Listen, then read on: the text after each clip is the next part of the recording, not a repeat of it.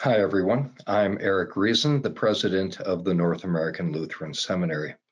A reading from the Gospel of Luke, chapter 1, verse 28. And the angel Gabriel came to Mary and said, "Greetings, O favored one, the Lord is with you." 9 months from today is Christmas. The church sets aside this day to commemorate the coming of the angel Gabriel to Mary.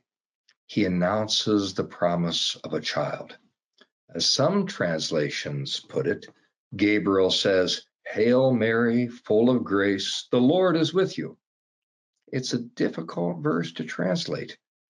The word translated full of grace or favored one is rare. It occurs here and in Ephesians chapter 1, verse 6. Let's look at this more closely. The role of Mary in salvation history has too often been either ignored or exaggerated. Note the words ignore and ignorance have a common root.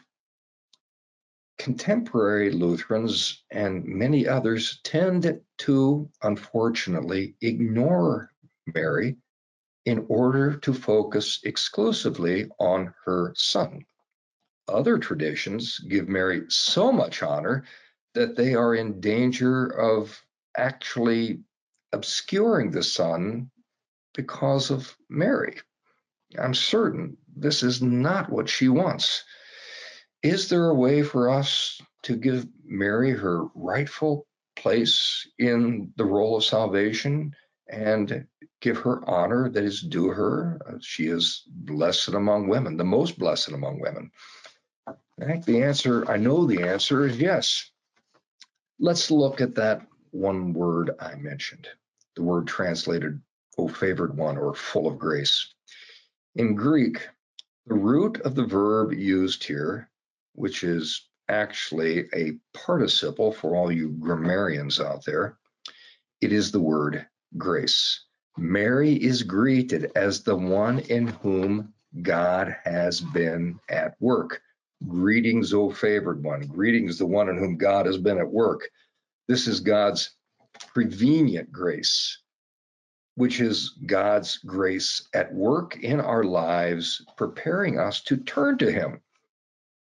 This is what was happening in Mary's life. God had prepared Mary for this moment. Now, could she have said no? I think the rejection of God's will is possible. One early tradition imagines that the whole earth was hushed, bent down towards Mary, waiting to hear her response when she said yes. Mary embraces the promise of God and responds in faith. "Behold, I am the servant," or the handmaiden of the Lord. "May it be to me according to your word." Luke chapter 1, verse 38. Mary responds by grace through faith. Now that should sound familiar to many of us. Now let's jump to that verse in Ephesians chapter 1, verse 6. Paul uses this same word when he writes that God has blessed us or graced us in his beloved Son. The same grace that was at work in Mary is also at work in Christians. Now, obviously, God's work in Mary was unique, but it is the same grace at work. Mary is graced to bring Christ physically into the world. She bore the body of Christ. She became the Theotokos, the one who bears the Son of God into the world. We, as the body of Christ, the church, are graced by God to bear Christ spiritually and sacramentally into the world. When we look at Mary, we see a young woman in whom God did a great and marvelous work. Other than Christ himself, she is the greatest work of God in all humanity. This is why Luke records her song. "My soul magnifies the Lord, and my spirit rejoices in God my Savior, for he has looked on the humble estate of his servant. For behold, from now on, all generations will call me blessed. For he who is mighty has done great things for me, and holy is his name.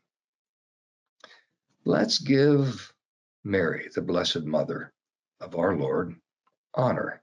In some sense, she's our mother too. Even more, let's join Mary in magnifying and praising God for all that he has done for us. Where would we be without the grace of God at work in our lives? Let's ask ourselves that. So we magnify the Lord and rejoice in God, our Savior, for he who is mighty has done great things for us, and holy is his name. The North American Lutheran Seminary is forming leaders who have faithfully responded to God's call. God's grace has been at work at their lives, and they've said, yes, theological education is not just about information.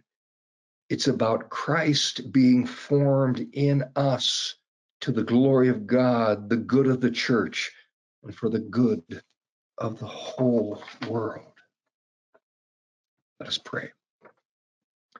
We beseech thee, O God, pour thy grace into our hearts, that, as at the message of an angel, Mary was overshadowed by the Holy Spirit and became the mother of the Lord and the most blessed among women, so we, believing thy word, may receive Christ to dwell in our hearts, and by our life make manifest the mystery of his incarnation, who has exalted our manhood into the glory of his Godhead, even Jesus Christ our Lord.